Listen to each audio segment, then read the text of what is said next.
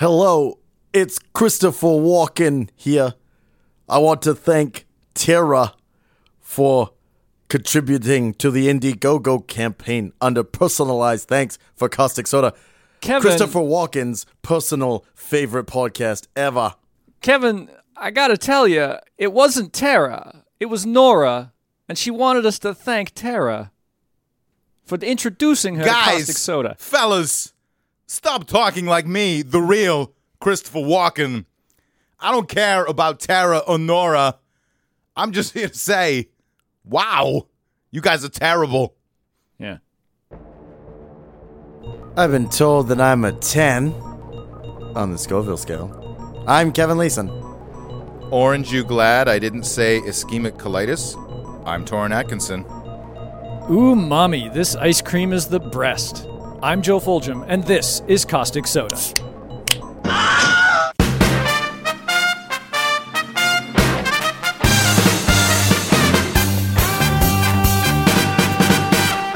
Welcome to part 1 of our 5-part series, The Five Senses. It's going to be more than 5 parts. That's right. Because we're doing the 6th census. We're doing additional census. Nice. So we'll get Haley Joel Osment in as our guest expert for that 6th episode. We're also doing it so we can call it a sexology. I can taste people. Wow. I taste dead people. Well, that's the nice intro, the lead-in for today's topic, part 1, taste. It's from the Latin taxare, which means to evaluate or handle. Taxare, all right. A fear of taste is gumophobia or gumatophobia. Gumatophobia. How do you spell that? G-U-M? G-E-U-M. G-E-U-M. Gume. Taste, gustatory perception or gustation, is the sensory impression of food or other substances on the tongue and is one of the 5 traditional senses. Taste is the sensation produced when a substance in the mouth reacts chemically with taste receptor cells located on taste buds. The tongue is covered with thousands of bumps called papillae, which are easily visible to the naked eye. And they look like butterflies. I thought they looked like little dogs. They look like Dustin Hoffman. Why do they look like Dustin Hoffman? Because he's in that movie about papillae. Oh, I don't know what you're talking about. Him and C. McQueen.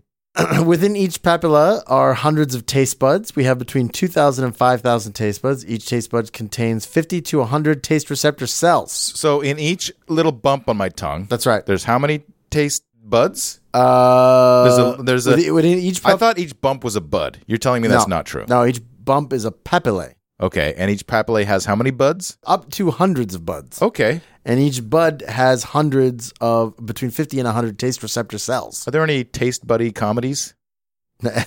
Taste buddies? Taste buddies? What does that mean? It's like, well, you got buds on you got taste buds. They just sit there and I see. they just lick each other. Hey, bud. They just like, Taste buddies. you taste like tobacco today. I think I just came up with a new idea for a cartoon series. Taste buddies. I have had a buddy that I've occasionally gotten together and tasted each other, so. Ooh, tasted each other. Nice. Okay, Ew. great. Glad I wasn't there. Do you put on a blindfold and then guess which part of the body you're tasting? One of us did. Oh, God. The sensation of taste can be categorized into 5 basic tastes: sweetness, sourness, saltiness, bitterness, and umami. Umami. Sweet, umami, and bitter tastes are triggered by the binding of molecules to G-protein coupled receptors. When alkali metal or hydrogen ions are perceived by taste buds, they give a saltiness and a sour taste, respectively. Okay. The basic tastes contribute only partially to the sensation and flavor of food in the mouth. Other factors include smell, texture, temperature, and coolness, such as by menthol, or hotness, otherwise known as pungency. Pungency is hotness. Yeah, like I thought spiciness. pungency was just like smell. Something smells pungent. That means it's like strong and stinky. But they're tied into each other. Okay. Smell and taste are very closely linked, but I'm focusing on taste in this Now, episode. I heard some crazy theory recently that the fizziness that when you drink a pop, that's a separate sensation from any of the other sweets and salts and. Well, I feel like that would fall under the texture category, perhaps. sure. That isn't necessarily one of the traditional tastes. I'm willing to leave it there. Pungency is the condition of having a strong, sharp smell or taste that is often so strong it is unpleasant. Right. And it's the technical term used by scientists to refer to the characteristic of food commonly referred to as spiciness or Okay. hotness and sometimes heat. Also, piquantedness. Piquantes. Piquancy. Pickensy. Pickensy, the Deutsch? movie you want to see. Pickensy Deutsch? As I made myself laugh. you're the only one. As taste senses both harmful and beneficial things, all basic tastes are classified as either aversive or appetitive, depending upon the effect they have on our bodies. Sorry, aversive or Appetitive. appetitive. Okay. Sweetness helps to identify energy-rich foods, while bitterness serves as a warning sign of poisons. Yes, do not eat the bitter things. Yes, because they might be poisonous. Bitter melon, for example. Beer, for example. Beer. Do not drink beer. Don't drink Got it. it. It's bitter. Poison. It's bad for you. It's true. Coffee. Pure Yes, poison. yes. It'll Pure. rot you from the inside out. Taste perception fades with age. People lose about half of their taste receptors by the time they turn 20 years old. Half of my taste. So when I was 19, Yep. I tasted things twice as much as I do now. More or less. More or less. I mean, I think it's more like when you were 5, you tasted twice as much as you did when you were 20, Okay. which is why children hate bitter foods and love sweet foods. Yeah. And people are okay with bitter foods as they age. Now, is this worse for smokers? You'd Yes. think that somebody smoking as they grow up would nuke way more of their flavor. Absolutely. You know what's crazy? When you watch Top Chef or any of the things, any like reality shows or anything where there's like Cooking actual shows or cooking whatnot. shows, Yep. like at least half of the chefs smoke. Yeah, And I think that's crazy. it is. It is kind of crazy. But maybe we'll get into super tasters later. Super tasters. Loss of taste and smell can also be a sign of certain degenerative diseases of the nervous system, Right. such as Parkinson's or Alzheimer's. If you are experiencing a taste disorder, talk with your physician. So I wanted to, before we got into the meat of this episode, The umami. I want to talk about umami because before I started researching this, I knew umami was a taste. There was a thing. But I had no idea what it was. Like, I Truffles. know what sourness is. I know what bitterness is. I know sweet. I know salty. But you wouldn't know an umami taste if you had one. If somebody hit me in the face with an umami, It's MSG. one of the 5 basic tastes, umami can be translated from Japanese as pleasant, savory taste. Pleasant, savory taste. People taste umami through receptors for glutamate, commonly found in its salt form as the food additive monosodium glutamate. Okay. Yeah, which everybody thought for the longest time was terrible for you. Deadly poison. Yeah, it's not. FYI, spoiler alert. Scientists have debated whether umami was a basic taste since Kikune Akita first proposed its existence in 1908. Yeah. A long time they've been talking about it, but it wasn't until 1985 that the term umami was recognized as a scientific term to describe the taste of glutamates and nucleotides at the first Umami International Symposium. Oh, I wish it was there. Yay. I just Here, love the taste fact this. Umami or not. that they had the first Umami International Symposium. So We're what, making history today, folks. That's right. So what besides monosodium glutamate Uh-huh. could I put in my mouth that I would say, ooh, that's umami? Well, it is described as a brothy or meaty taste with a long-lasting, mouthwatering, and coating sensation over the tongue. Okay. Its effect is to balance taste and round out overall flavor of a dish. It induces salivation and a sensation of furriness on the tongue, Furriness on the tongue. Okay, yeah. while stimulating the throat, the roof, and the back of the mouth. By itself, Okay. umami is not palatable, but it Oh. makes a great variety of foods pleasant, especially in the presence of a matching aroma. Glutamates have a long history in cooking. In fact, fermented fish sauces, which are rich in glutamates, were used in ancient Rome in their cooking. Fermented fish sauces. Yeah, Okay, absolutely. sounds horrible. Many humans' first encounter with umami is in breast milk. Yes, please. Breast milk is rich in umami. Okay. That's why when you're sucking on the tit, you say, ooh, mommy. Yes. That's where it came from. Yes. Absolutely. Sure. Not a Japanese word, actually. Yeah, Turns out. no. We retconned it so that it sounds more civilized, right? The Scoville scale is the measurement of the pungency or spicy heat of foods. Ooh, is there going to be a Scoville love scale test? Yes. The Scoville scale is measured in Scoville heat units or SHUs. Oh, my God. Who is Scoville? Some guy who was a scientist and ate This- things. The scale is named after its creator, American pharmacist Wilbur Scoville. Wilbur. His method, devised in 1912, is known as the Scoville organoleptic test, Organoleptic. I like it. which is a measurement dependent on the capsaicin sensitivity of testers, and so Right. is not a precise method to measure capsaicinoid concentration, but it is still the standard by which spicy heat is measured. I happen to know that capsicum or whatever it's called, Capsaicin? Capsaicin. capsaicin is the spicy that you get from peppers. Uh-huh. Whereas the spicy that you get from like horseradish and hot mustard is a different chemical altogether. Yes, Oh. absolutely. That's why some people have no tolerance to one but not the other. Okay. Like And- me, I cannot stand capsicum spicy, Yeah. but I love the horseradish. Got Hot it. mustard type. Got it. All right. So, Scoville scale pop quiz. Okay. All right. Is the first question as how much does it go up to? Well, there is really no limit to it. Oh my God. Yeah. As long as you can keep finding things that are spicy enough. Okay. The method is measuring an amount of alcohol extract of the capsaicin oil of a dried pepper. After Wait, which there's a alcohol solution- in hot peppers? Well, they use alcohol extract of capsaicin. After which a solution of sugar and water is added incrementally until the heat is barely detectable by a panel of usually 5 tasters. The degree of dilution is its measurement on the Scoville scale. So the I do degree not by which understand what you just said. basically you got to water something down. You take something, Okay. and the amount that you have to water it down by I see. in order to make it basically Just a barely zero. tasteable. Right. Yeah.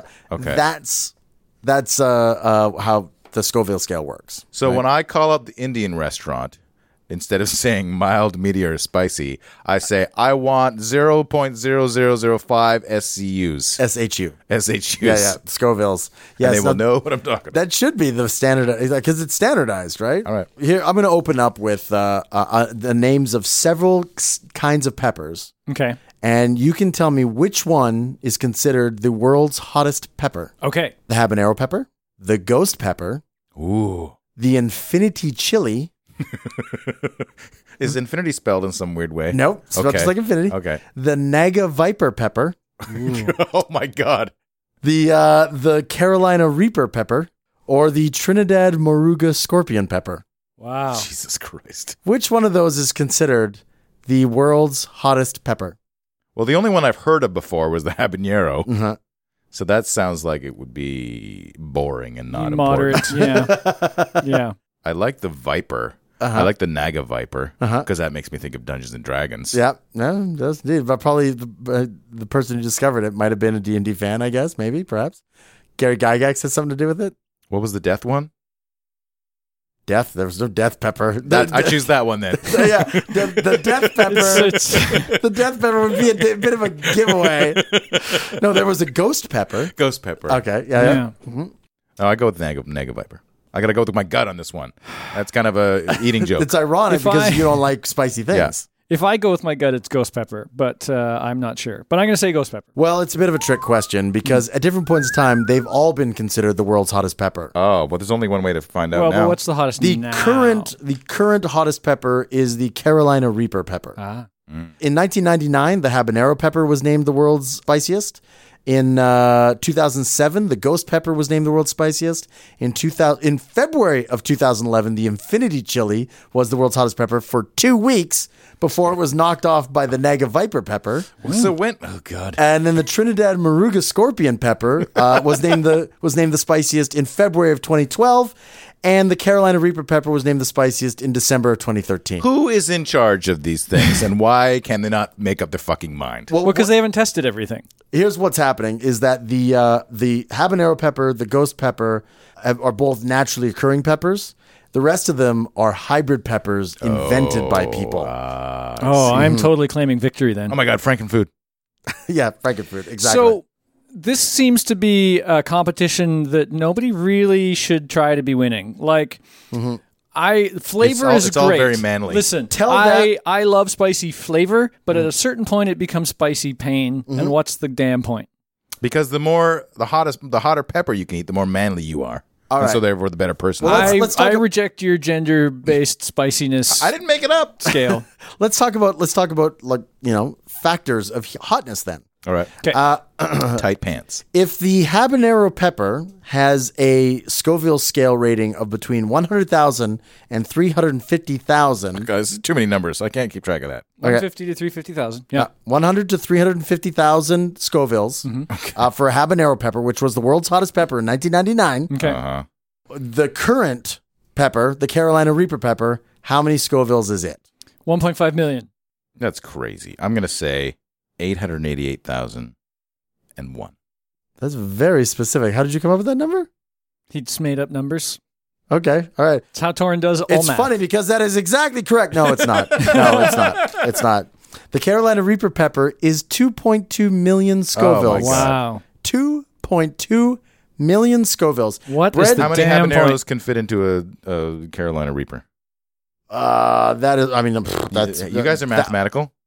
It's you like mean 20. it's It's like between 10 and 20. It's about 10, yeah. Because like if you've got 100 to 350, the average is about 22 in the middle there, and then 10 times that would be 2.2 million. So you would have to eat 20 habaneros to have the same throw-uppy burning Then sensation you'd have in your to mouth. squish the Or I the think what spice it means power, is you need 20 times as much of water to dilute, Right. Same. the Carolina Reaper the pepper. Carolina Reaper. Bred by cultivator Ed Curry of Puckerbutt Pepper Company in Fort Mill, South Carolina. Yeah. Yeah. Is and that this an is, actual place, or did they just make that up because it was No, I think hilarious? that's the name of his company, the Puckerbutt Pepper Company. Right. Of Fort Mill, South Carolina. Okay. Puckerbutt. I want Puckerbutt to be like a place name, though. And so, therefore, when I make Taste Buddies, the cartoon, they will be living in Puckerbutt. Yeah. The ghost pepper, which is the highest Scoville rated naturally occurring pepper, not a hybrid bred like on a farm. And I'm totally going to bullshit here and say that's what I thought we were guessing. Okay. All right. So what do you think its Scoville rating is? I'm going to say 880, whatever I said before, 888001. But that's all, folks? Yeah, I'm going to say 500,000. It's probably not a lot more than habanero. 1 million Oh. Scovilles. 1 million Scovilles. It was the world's hottest pepper in 2007. It's grown in India, naturally occurs in India, and it's known by the local name Boot Jolokia.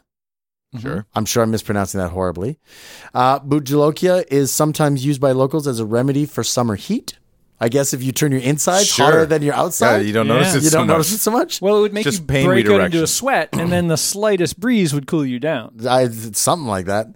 These peppers are often smeared on fences or incorporated in smoke bombs as a safety precaution to keep wild elephants at a distance. Sure. Okay. Absolutely. Just throw a pepper at it. And in 2009, scientists at India's Defense Research and Development Organization announced plans to use these peppers in hand grenades as a non-lethal way to flush out terrorists and Right. control rioters. Yeah, because they do. I think we talked about in grenades where they use the pepper sprays, basically, Yeah. Capsaicin. Yeah. Yeah. Nature does it again. Riot control.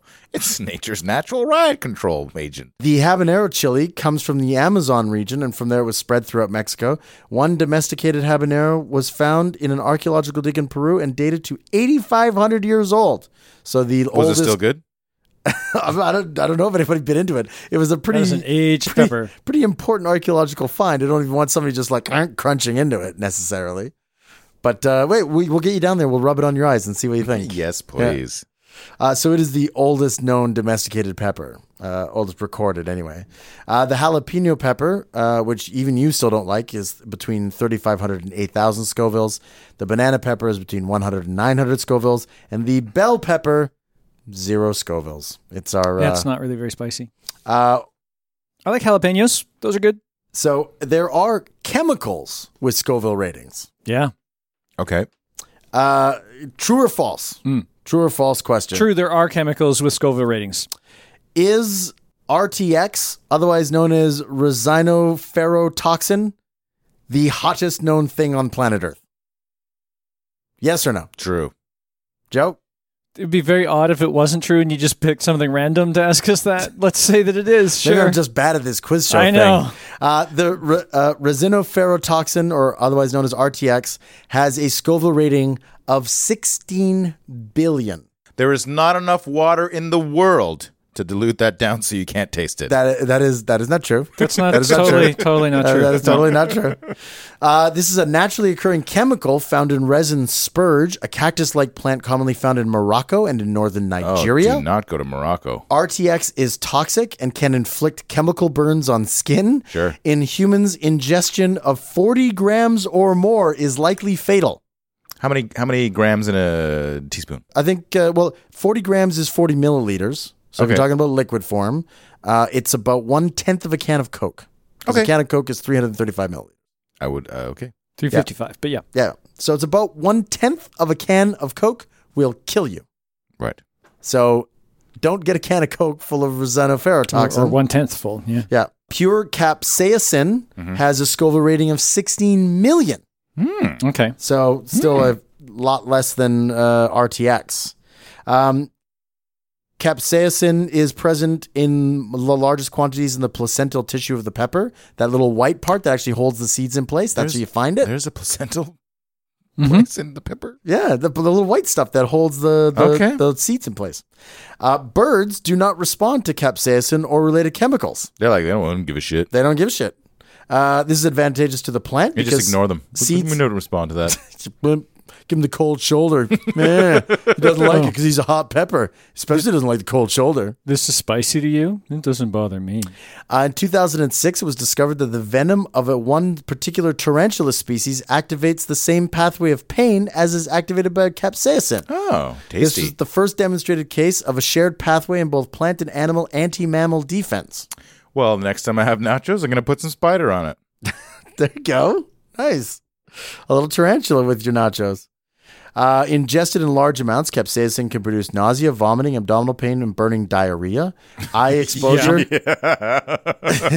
Yeah, it does. Eye exposure produces intense tearing, pain, conjunctivitis, and blepharospasm. Who hasn't accidentally rubbed their eyes after cutting peppers? Did you say blepharospasm? I did. Okay. There's what's part of the pop quiz still. Blepharospasm? The pop quiz still. What's blepharospasm? Blepharospasm is when Bizarro from Superman is so confused out of his element that he can't even pronounce his own name anymore. Oh, okay. Okay, blepharospasm is when the spiciness gets so hot that your body spasm and you throw up very far away from you. Blepharospasm. There, that's my Kevin joke. Okay, you can actually look up what it means. Oh, you don't even know? No. A blepharospasm is any abnormal contraction or twitch of the eyelid. Okay, sure. So it makes your eyelids twitch. Yeah. So it's, that happens a lot with some people. It's blinky. Blepharospasms. Makes you blinky. Now you know what it's called. Hey, you got a little blepharospasm going on there. Yeah. Now is the time in the episode when we talk about disorders of taste. When taste goes wrong. Yep. That when classic. tastes attack. Agusia. That's A-G-E. U-S-I-A. USIA. USIA. USIA. The complete loss of taste functions of the tongue. Tissue damage to the nerves that support the tongue can cause agusia, like neurological disorders such as Bell's palsy and multiple sclerosis. This would make my mom happy if I had it, because then I'd eat liver without batting an eye. Deficiency of niacin and zinc can cause problems, as well as disorders of the endocrine system, or can be caused by medicinal side effects from anti-rheumatic drugs. So pretty much everything can cause loss of taste, a complete loss of taste. Yeah. Local damage and inflammation that interferes with the taste buds, such as from radiation therapy, glossitis, tobacco use. Oh, yeah, there you go. And dentures can also cause agusia. Oh, if you like accidentally scrape your tongue too much or something? They just keep right. clattering around in there and just like take all your taste buds right off. You know what? Honestly, if it's a complete lack of taste, they should call it Aggie Don't Use Ya. Well, what would you call the distortion in the sense of taste then, if you called it whatever you said? Distortion use ya? No, it's dysgeusia. Oh, well, it's pretty close. Huh? An alteration in the sense of taste, usually a metallic taste. Oh, so like you taste like you're like licking the swing set Yes, all the time. Exactly. What this licking the swing set tastes like?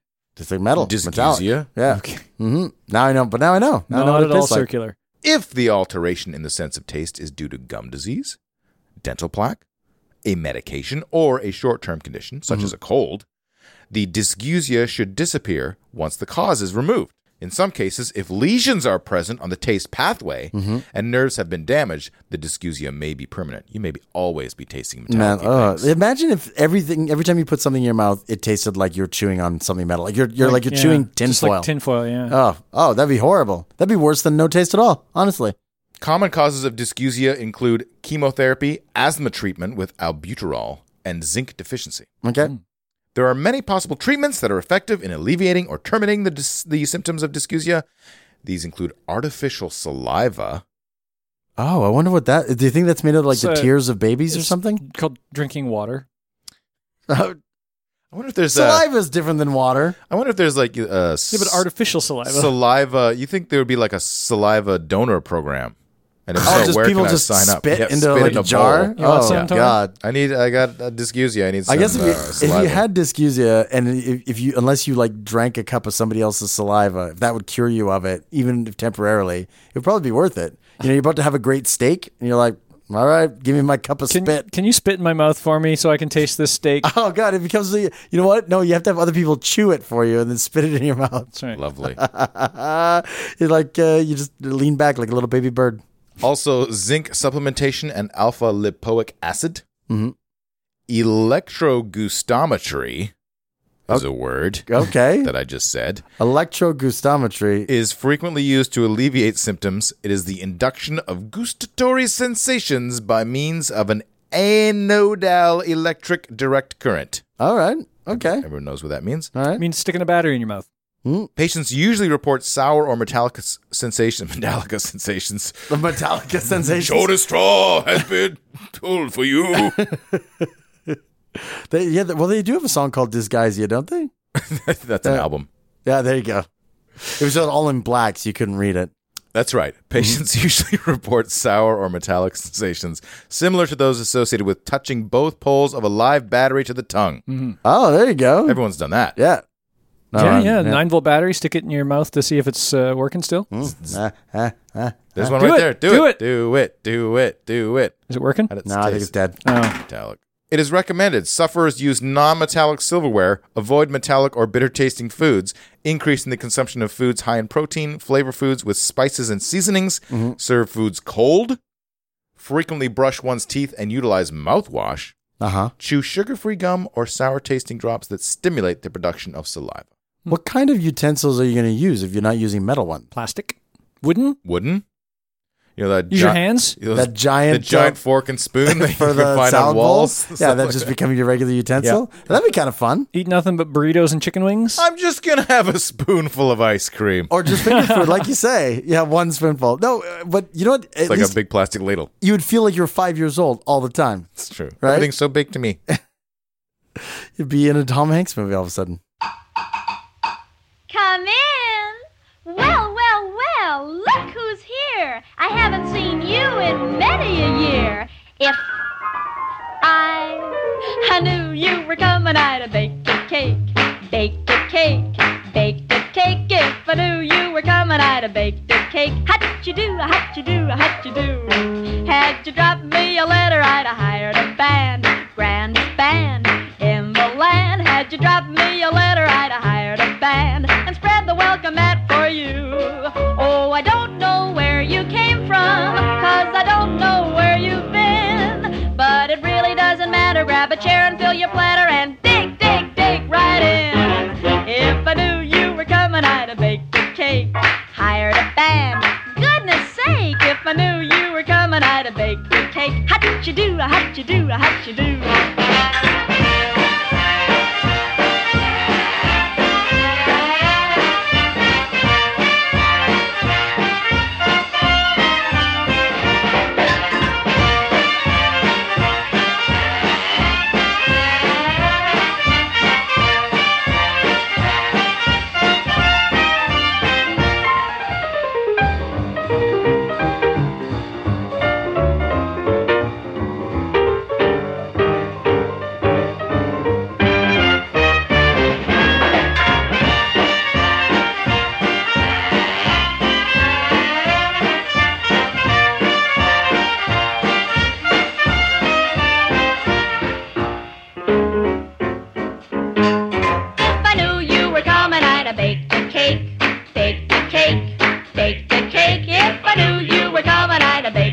How'd you do, how'd you do? Had you dropped me a letter, I'd have hired a band, grandest band in the land. Had you dropped me a letter, I'd have hired a band, spread the welcome mat for you. Oh, I don't know where you came from, 'cause I don't know where you've been. But it really doesn't matter. Grab a chair and fill your platter and dig, dig, dig right in. If I knew you were coming, I'd have baked a cake, hired a band. Goodness sake, if I knew you were coming, I'd have baked a cake. How'd you do, how'd you do, how'd you do? How'd you do, how'd you do, how'd you do? How'd you do? Another taste disorder would be parageusia, Okay. which That's is when you have two of them at the same time. No, that's when you keep yourself from falling too fast by opening your mouth up. That's when you try and fit two birds in your mouth at the same time. two birds with one mouth. Mm-hmm. The medical term Oh, for that's an internet video I do not want to see. the medical term for a bad taste in the mouth. Okay. All right. So And then- parageusia is how we describe Kevin on this podcast. Oh, I leave a. Oh, God. I definitely leave a taste. It's up to you whether you like it or not. And then lastly, hypergeusia. Who knows what that is? That's when you're really excited about having a taste disorder. I'm guessing. I'm guessing it means enhanced sense of taste. Probably too much. A taste disorder where the sense is abnormally heightened. Can be Oh. associated with a lesion of the posterior fossa and okay. Addison's disease, All right. where a patient will crave for salty and sour taste due to the abnormal loss of ions in their urine. Oh, okay. So I don't have enough ions in my urine. Give me something sweet. and Give me salty. something sour. And salty. Give me that salty sour. All right. Okay, I'll buy that. What? Next we have Oh, more disorders. yep. All right. A condition of the tongue. I'm not going to say what it is right away. All right. Okay, you can tease it. Tease the All right. listeners a bit. Okay. All right. Okay. A condition of the tongue where the filiform papillae elongate with discoloration due to growth of pigment-producing bacteria and staining from food, giving a black and hairy appearance. What's that called? Black, hairy tongue. Wow. You know what? In a 1980s teen comedy, that would have been the comical Asian name to the token Asian guy. Black, hairy tongue? Yeah, Oh, yeah. God. So hold on a second. Well, he'd be part Korean, part African American. Yeah, that's right. And yeah, He'd be an Asian guy. his name's Harry Tongue. Yeah. They call him Black Harry Tongue. Yeah. So let me get this straight. When I stick my tongue out, look in the mirror, and I see those little like bumps, those are Papillae. Papillae. Full-form papillae. Sure. And I get a condition wherein those elongate so Yeah. much, Yeah, and that become discolored. and become discolored that they stain by food that passes over them. Yep. And it gives the appearance that I have hair on my tongue. Yes, we will put pictures on causticsodapodcast.com. Oh, it totally looks like you have hair on your tongue. Yeah. Yeah. Oh, I don't like that at all. I This wonder what is- it's like to make out with a person with that. Extra sexy. Really? It'd be like So many only, filaments. Only in that it feels dangerous. That's right. you're Oh, gonna yeah. catch it. Yeah. Oh, this is so exciting and risky. Oh, this is distasteful. Yeah. I can't even imagine sitting across a table from a person with this thing Now- and watching them eat. Is this bad for you? Because it looks bad for you. The condition is typically asymptomatic, but sometimes people may experience a gagging sensation or a bad taste as well. There may be also an associated oral malodor. Right. Yeah, So- because so it background. catches like food bits and whatever. You got the stinky tongue, All friend. right. So let me tell you, I recently bought one because I started noticing my tongue. Tongue scrapers are awesome. Yeah. You stick your tongue out and go, oh, geez, where'd that come from? So then you scrape the shit out of it and it's gone. Okay. You just feel better about your mouth. I have All no right. idea if it does anything good. You just except feel for better. feeling better Yeah. because it doesn't look like that. Well, Well, Let me I tell don't- you. Every little bit away from that is a success. yeah. I mean, what's the cure for this? Like, do they have little tongue lawnmowers or what do they do? Tongue scraper. Yeah. a little guy. Scrape that shit off, man. Your tongue regrows fast. It does regrow a lot. Yeah. The cause is thought to be an accumulation of epithelial squames, Okay. and proliferation of chromogenic microorganisms. That's color producing. Uh-huh. Many people with BHT I think we got to acronym everything, don't are we? heavy smokers. Other possible associated factors are poor oral hygiene, not enough scraping, Yeah, for sure. general debilitation, hyposalivation. Oh, too much saliva. No, that would be hypersalivation. Oh. Hypo is decreased salivary. Oh, Dry okay. mouth. So your papillates start reaching for moisture or Yeah. something. They're just Give like, it, "Give me more, please." We want to reach the roof of the mouth. Yeah. Raise the roof. That's what they're doing. with Yeah. The papillae. Yeah. Give us some food so we can do what is Some the- saliva, some, anything. crowd surfing. Yeah, With that anything. P. PEA, not Yeah. radiotherapy, overgrowth of fungal or bacterial organisms. Occasionally, BHT may be caused by the use of antimicrobial medications, e.g. tetracyclines, or oxidizing mouthwash or antacids. Oh, so mouthwash can become a problem. A soft diet may be a contributing factor, as food has an abrasive action on the tongue, which keeps the filiform papillae short. It's like a beaver and chewing a tree. Chewing a tree. To keep his teeth short. Yeah. T-shirt, yeah. All right. So I if did you're not eating know short, that. if you're eating soft food, then get a tongue scraper. Yeah, eat some sharp foods. You want some sharp foods like rough, dice? Like gravel? 8-sided dice? They're really sharp. yes. Yeah, just eat those. Some gravel. Roll it around in your mouth for a while. Yeah. Oh, I got to keep my papillae. Yeah. It's good for the teeth, too, I Just think. watch out for those critical hits. Yeah.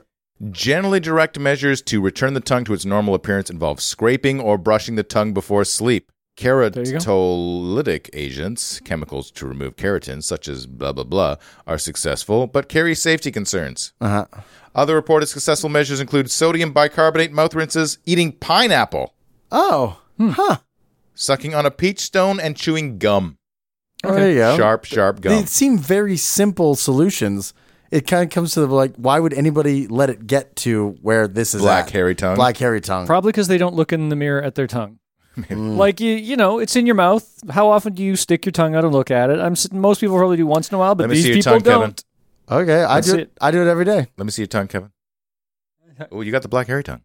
Oh, it looks good. I know for a fact that I do not. You're confusing my beard with my inside of my Sorry, mouth. yes. Yeah. I was looking slightly lower. Yeah. It's brown, hairy face. Mm-hmm. Burning mouth syndrome. Oh my God, my mouth is on fire. A burning sensation in the mouth where no underlying dental or medical cause can be identified and no oral signs are found. It might be that flame, though. It might be the flame. BMS is considered an example of dysesthesia, or a distortion of sensation. Okay. All right. So there's no flame. You just feel like there's. Uh-huh. I mean, sometimes when I'm on a roll, I feel like my mouth is on fire, like I'm burning up the microphone here. Oh, yeah. Yeah. 3 types of BMS have been observed. Type 1, Mm. symptoms not present upon waking and then increase through the day. Okay. Okay. Type 2, symptoms upon waking and through the day. Okay. That Type- sounds like the worst one. Type 3, no regular pattern of symptoms. You just get them whenever. Anything Just goes with all type of a sudden, 3. you're just like totally normal, then burning. Yep. Burning. 1 and 2 have unremitting symptoms, whereas type 3 may show remitting symptoms. The condition is associated with a bunch of crazy words I don't want to pronounce. Thirst, headaches, chronic back pain, irritable bowel syndrome, Oh. globus pharyngeus, I did want to say that one. Anxiety, decreased appetite, depression, and personality disorders. Right. Oh. Personality disorders affect your burning, whether your mouth burns or not. Sure. Possible exacerbating factors include tension, fatigue, speaking, always a problem, Uh-oh. and hot, Well- acidic, or spicy foods. Okay. Right? But yeah, I would So think that if actually my adding heat. mouth was burning, if my mouth was burning, like it felt like it was burning, I guess I was. You might want to fight fire with fire. Yeah, I thought for a second, when he was talking about it, I thought for a second, I'm like, you know what, I'd throw some peppers in there, crunch down some jalapenos. Like, yeah, like, you know. Is that the worst you got? Yeah. I got actual hot spiciness. I'm going to show you BMS. Oh God, this is exacerbating. Yeah, but then I This started is thinking making about it worse. After it came out of my mouth, I went, oh, hold on a sec. That's probably not what I would do, actually. I'd be trying ice cream and ice cubes and Beer. You'd probably just get really drunk. I'll so tell you'd you forget the about I'll it. tell you the possible relieving factors. Okay. Sleeping, oh, Sure. Joe's in. Done. cold, Okay. distraction. So I'll just smash you on the foot. Okay, yeah. Oh, the classic. Yeah, Yeah. you know. This broken toe will take your mind off your. You think your burning mouth is burning? Wait till I hit you with my in the bread basket. Yeah, and alcohol. Right. Oh, yeah. No wonder I don't have burning mouth syndrome. Which normally helps with both sleeping and distraction yeah. on its own. It's a trifecta. Right. And Yes. another thing. And if you do it like in a freezer, Yeah. then you're covering all your bases. And other That's right. possible Ice solutions. cubes. I love humanisms. Yes. Yeah. Several theories of what causes BMS have been proposed, and these are supported by varying degrees of evidence, Okay. but none is proven. All right. Okay. Oh, okay. So we actually don't know what causes burning mouth syndrome? None is proven. Okay. All right. As most people with BMS are postmenopausal women, one Oh. theory of the cause of BMS is of estrogen or progesterone deficit. So this is basically just a super, super concentrated, focused hot flash. Possibly. Right. Yeah. You can have an overall body hot flash. Oh, there's a lesser of two evils for postmenopausal ladies. Would you rather have a mouth hot flash or your whole body hot flash? I wouldn't even know how to start? compare. Yeah. Another theory is that BMS is related to autoimmunity. Okay. BMS is also more common in persons with Parkinson's disease, so it has been suggested that it is a disorder of reduced pain threshold and increased sensitivity. So if you're a postmenopausal lady with Parkinson's, you're pretty much guaranteed to get it. That's what you're saying here, Torrin. In your medical opinion, you got BMS coming at you. Everybody who has Parkinson's and is postmenopausal lady is gonna get BMS. BMS has been traditionally treated with antidepressants, anxiolytics, and anticonvulsants. 2/3 of people with BMS have a spontaneous partial recovery 6 to 7 years after the initial onset. Wow. 6 to 7 years of a burning mouth. But in the rest of the condition, it is permanent. So you got a 66% chance of, in a mere 6 or 7 years, the whole thing just going away. Yeah, but 1/3 of the people have it forever. Burning mouth sensation. Okay. So they always have to be in a freezer, sleeping, drinking alcohol, and being distracted. Right. All right. Well, look over here. Look over here. Look over here. It's not such a bad life. No. This kind of reminds me of what I'd like to talk about. Uh-huh. Super tasters. Super taster. It does sound like an educational cartoon from like 1987, doesn't it? It's like it was right after Schoolhouse Rocks. Yeah, precisely. It was the Super Friends, followed by Schoolhouse Rocks, followed by Super Tasters, and then Electric Company. Help me, Super Tasters. This man is going to take all my money unless I can tell if this is sweet or sour. So what do you need to be a super taster? Well, scientists now know that not all people experience taste in the same way. The more taste buds you have, the more intensely you perceive tastes, especially bitter ones. People who are particularly sensitive are called super tasters. Okay. They have up to twice as many taste buds as the rest of us, which I guess could mean that they just didn't lose them by the time they're 20. I don't know. Right.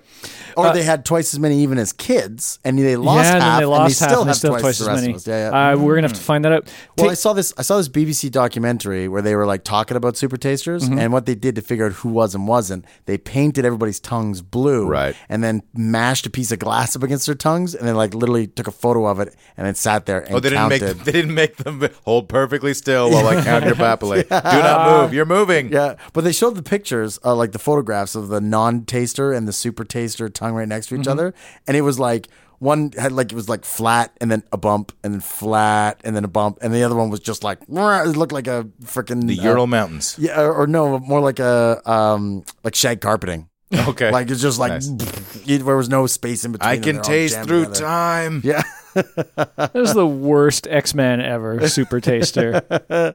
Hey, Wolverine needs some help. No, good. Taste researchers divide people into 3 groups: non-tasters, medium tasters, and super tasters. Studies have shown that around 25% of people are said to be non-tasters. That is so terrible for them. 25% super tasters and 50% medium tasters. It's probably a bell curve. You know what I mean? Like it's not that you're definitely this or definitely that. It's just probably spread out into this, and they just arbitrarily go, this top 25% is super taster. How many papillae do I have to be a super taster? Yeah, I don't know. These numbers can vary depending on sex and ethnicity. Women are more likely to be super tasters, and so are people from Asia, Africa, and South America. Now, what if I... What? Remember on I don't know if it was a deformity or one of our follow-ups, there was that guy with a super big tongue. He had the tongue that was like, he couldn't close his mouth that's because... right. Is he a super taster just from the fact that his giant tongue is so big? It's not that he has an extraordinary amount of papillae. It's just that they're spread over a large area. I think it's about numbers of papillae. You'd probably be less, actually, because it would be spread out. If I have a piece of mango or a regular piece, and it only touches like a whole, one. Yeah. You have to rub it over like a 7-inch square area just to hit one papillae. Yeah, right? and also it would be all dry because it's stuck out of his mouth. So it wouldn't be, No, but his papillae are probably like the size of tennis balls, right? That's so right. like you just can't taste it. Can't taste it. Lemon. Yeah, take an orange and like run it over it like a juicer, right? Yeah. Juicing with your taste bud. Whether you're a non-taster or super taster or somewhere in between depends on your sensitivity to a bitter chemical called 6N-propylthiouracil. You bet. Or prop. Oh, that's much easier to say. Yeah. Props. Non-tasters can't taste the bitterness of prop at all. Medium tasters sense the bitterness but don't mind it, while super tasters find the taste of prop revolting. So we'll have to get some prop and test ourselves I out. saw, again, this BBC documentary. There's this taste researcher. She's going out and she had like little paper discs that were soaked in prop. And she would just like walk up to people and say, hey, put this on your tongue. And then one guy put it on his tongue and was like, It tastes like paper. I don't know what you're talking about. Yeah. And he gave it to this girl, and the girl like took the very tip of it and touched her, and her whole face squished right up. It's like, ah! So then she's like, "You're a non-taster. You're a super taster." Now I wonder if it does go along what I said, like bell curve, that there are people who kind of dislike it, or if just you hit a certain point and hate it. Yeah, I mean, I don't know. They probably have a line in the sand, certainly with the number of, they would say anybody with this number of papillae or above, and the numbers will vary. Oh, I almost made the cut. Yeah. I was one papillae short. Yeah, you could be that 1% away from getting into law school or taster school. Well, I want to talk about how colors affect taste. Okay. This is kind of interesting. Do you taste with your eyeballs? Yeah, you taste a little bit with your eyeballs. You really do. Okay.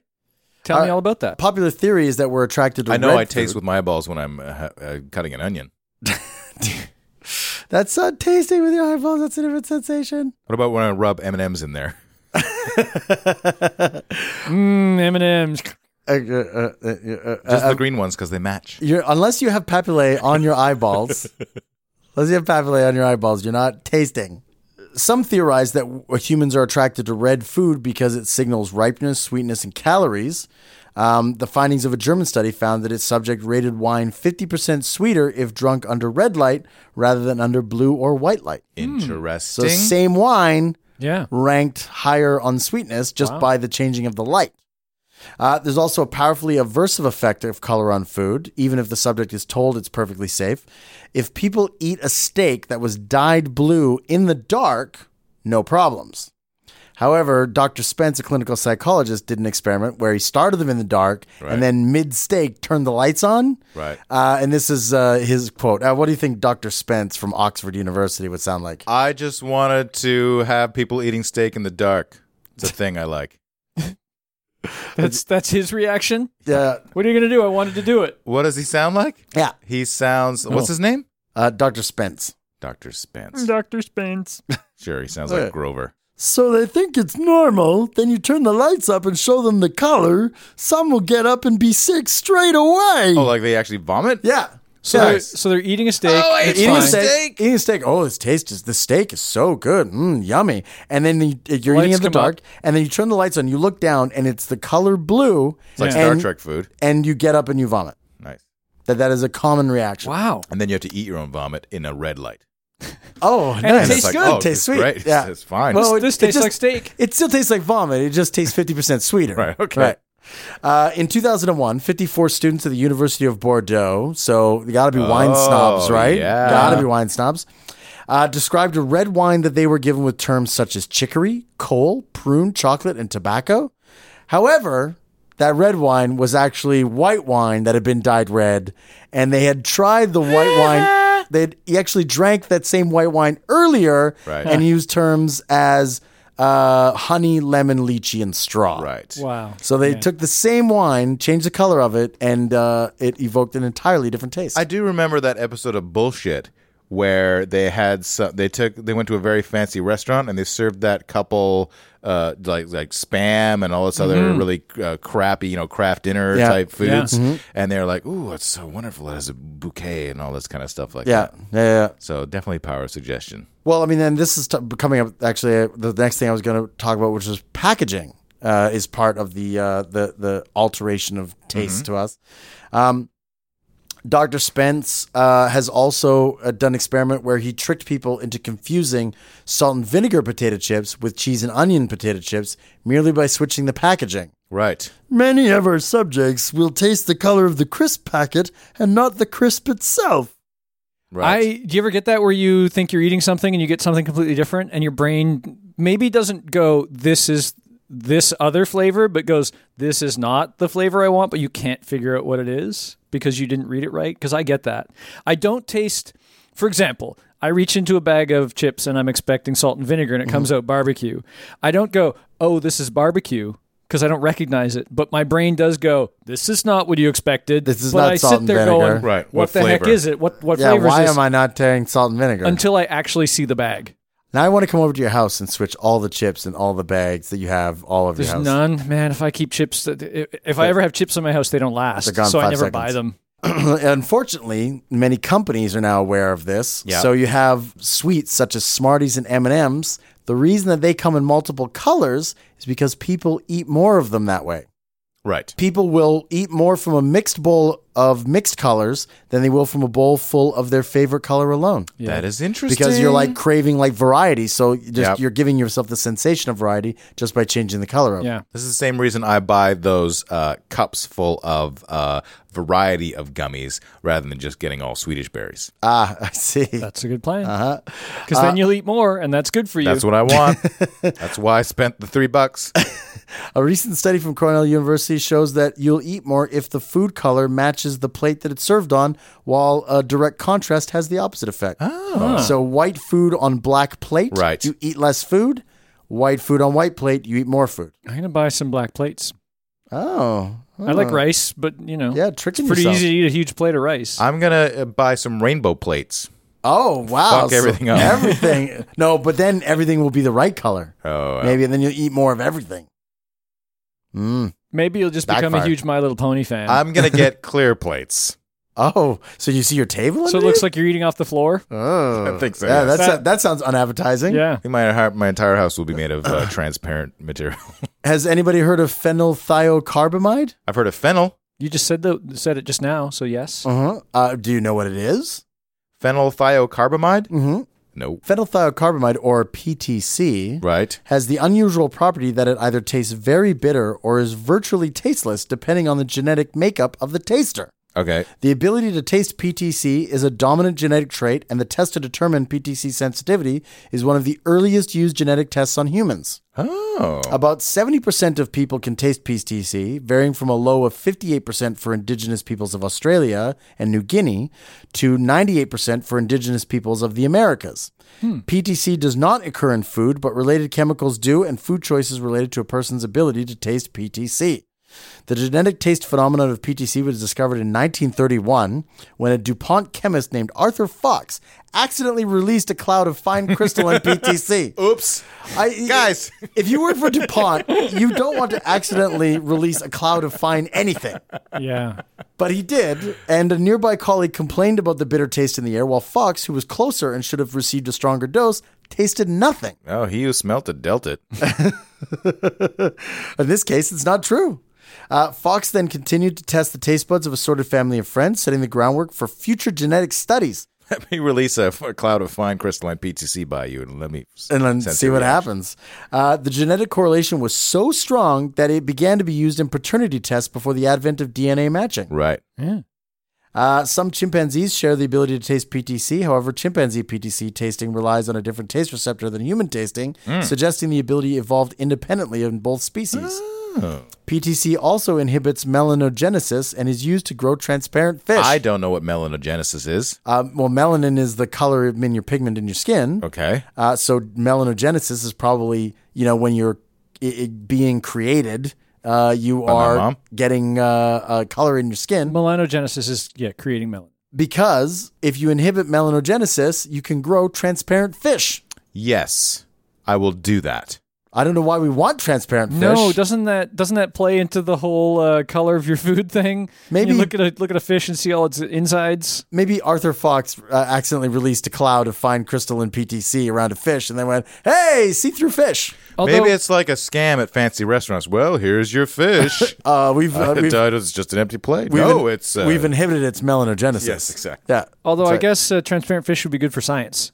You could see all the workings inside and be like, Good oh, for science. Why did I think of that? Oh, because I never think of science. yeah. Screw science.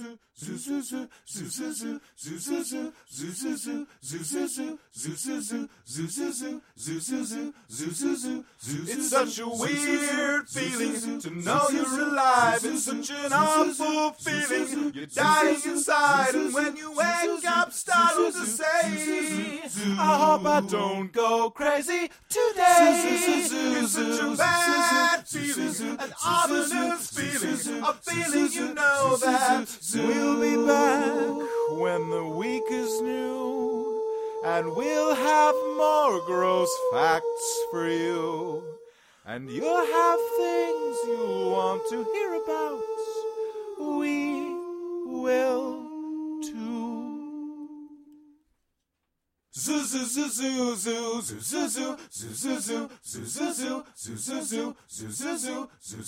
Caustic Soda was recorded by Mike Leeson while eating morphine-laced Oreos.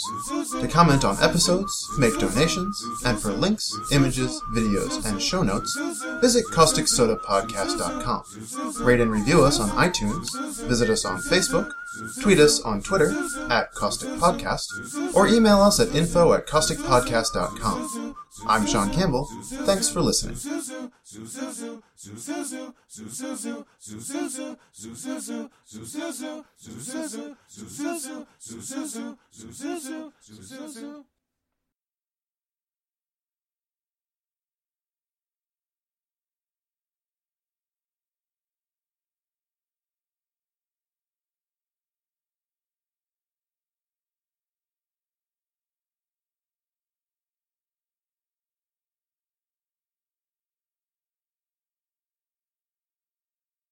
Knock, knock, who's there? Banana. Knock, knock, who's there? Banana. Knock, knock, who's there? Banana. Knock, knock, who's there? Orange.